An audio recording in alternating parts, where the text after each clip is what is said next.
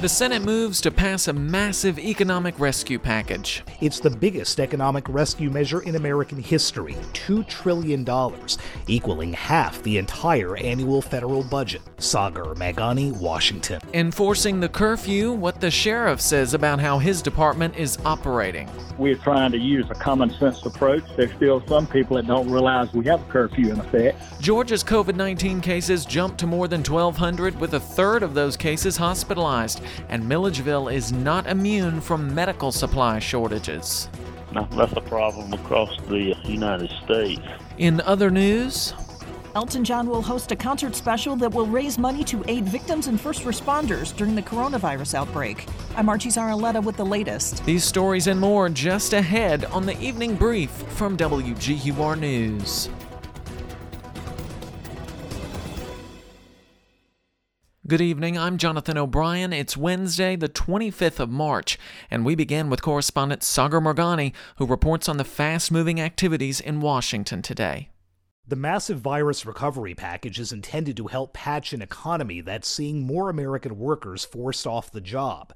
Democrats say they push for the bill to help replace salaries of furloughed workers for 4 months rather than the 3 months first proposed. The bill now calls for those workers to get the usual state unemployment pay plus $600 a week. So-called gig workers like Uber drivers are covered for the first time under what Senate Democratic Chief Chuck Schumer calls unemployment insurance on steroids. A social safety net wide enough to catch the millions of American workers who became unemployed virtually overnight. After days of tense talks, Republican leader Mitch McConnell says the Senate's now done its part. It's the American people who will beat this virus. Sagar Meghani, Washington. Our team coverage of the national response continues with correspondent Shelley Adler. The debate continues on when is the best time to get the country back to normal. When asked about President Trump's hope of reopening the country by Easter, Boston Mayor Marty Walsh says, "Our focus should be on saving lives, preventing the spread of the virus, because every single life is worth saving." That question was also put to Democratic presidential candidate Joe Biden. The only way we'll fully solve the economic challenges is by first solving the public health crisis. And New York Governor Andrew Cuomo has a compromise. Start that economy by bringing in those recovered people, those younger people who are less at risk. I'm Shelley Adler. Moving now to local news. With a curfew in effect from 10 p.m. to 6 a.m., Baldwin County Sheriff Bill Massey told me his department is focusing on trying to educate the public. If we do have to charge someone, then what we plan to do is issue them a citation through our state court, and they will be charged with a reckless conduct by not honoring this because of the health crisis.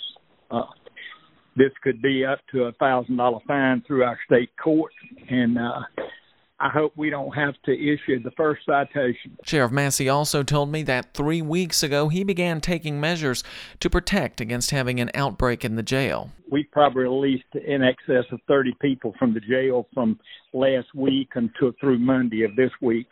He also said that deputies are filing reports over the phone rather than going out in person to limit any unnecessary contact.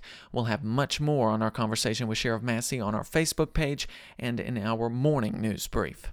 The impact of the coronavirus in Georgia is being felt far and wide, with the latest numbers from the State Department of Public Health showing 1,247 cases with 40 deaths. 394 Georgians are hospitalized. That's about 32% of the total number of cases. And on that note, Baldwin County Emergency Management Director Wayne Johnson told me that like much of the country, Baldwin County is facing a shortage of personal protection devices, or PPEs. I did pick up them some supplies from Dublin. I really don't know how much and what exactly. It was all boxed up and marked with their names on it. He said Navicin Health has created a toll-free hotline in partnership with Amerimed. It's 1-800-902-8800 for area residents to call for symptom screening and possible in-home visits by a licensed practitioner. Coming up on the Evening Brief, the postponement of the 2020 Summer Olympics until next year is leaving athletes with mixed feelings of disappointment and relief. I'm Julie Walker. Stay with us. We're back in 30 seconds.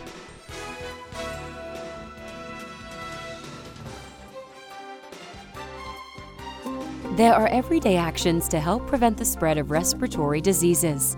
Wash your hands. Avoid close contact with people who are sick. Avoid touching your eyes, nose, and mouth. Stay home when you are sick. Cover your cough or sneeze.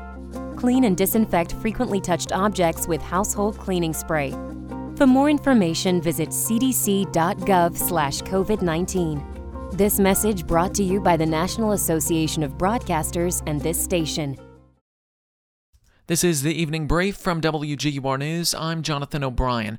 We turn now to correspondent Julie Walker, who reports on the mixed feelings of some Olympic athletes following news that the Games have been canceled. Olympic wrestler Miles Amin earned his spot in the Tokyo Games by finishing 5th at the World Championships. He says waiting a year is tough, but he's an optimist. I just looked at this as really just an opportunity to, get another year to develop and train. Olympic swimmer Allison Schmidt, who won 4 gold medals, has been trying to qualify for a 4th appearance and says it's the right decision, but there's mixed emotions, frustration, of course.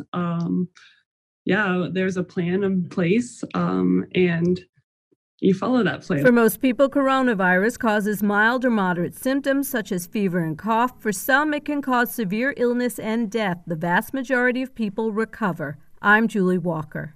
A pharmaceutical company that's testing a coronavirus drug has used a special registration with federal regulators that is reserved for rare disease treatment.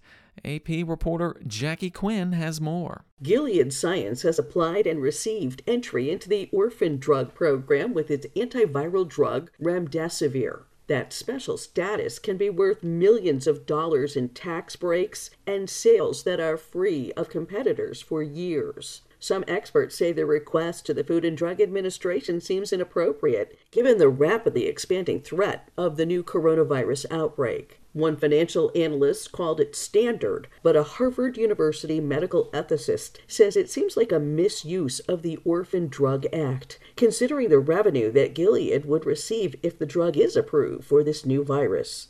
Orphan drug status usually applies for conditions that have just 200,000 patients in the U.S. Jackie Quinn, Washington. And finally, Margie Zaraletta has the story of what Elton John and several other celebrities are doing to help in the coronavirus pandemic. And you can tell everybody. We get to see the inside of Elton John's house, and Billie Eilish's and Tim McGraw's and Mariah Carey's. They will perform from their homes for the Living Room Concert for America that will air on Fox on Sunday. Alicia Keys, the Backstreet Boys, and Billie Joe Armstrong also will perform. The special will honor the health professionals who are helping to fight the spread of the new coronavirus. It will air commercial-free and solicit donations for charity. Expect a low of 52 degrees and clear skies in Milledgeville for your Wednesday night. For Thursday, mix of sun and clouds, a high of 80 and a low of 58. Rain chance does not return until Tuesday. We close out tonight's broadcast with Village People performing YMCA, which was today placed into the Library of Congress. We'll see you right back here tomorrow.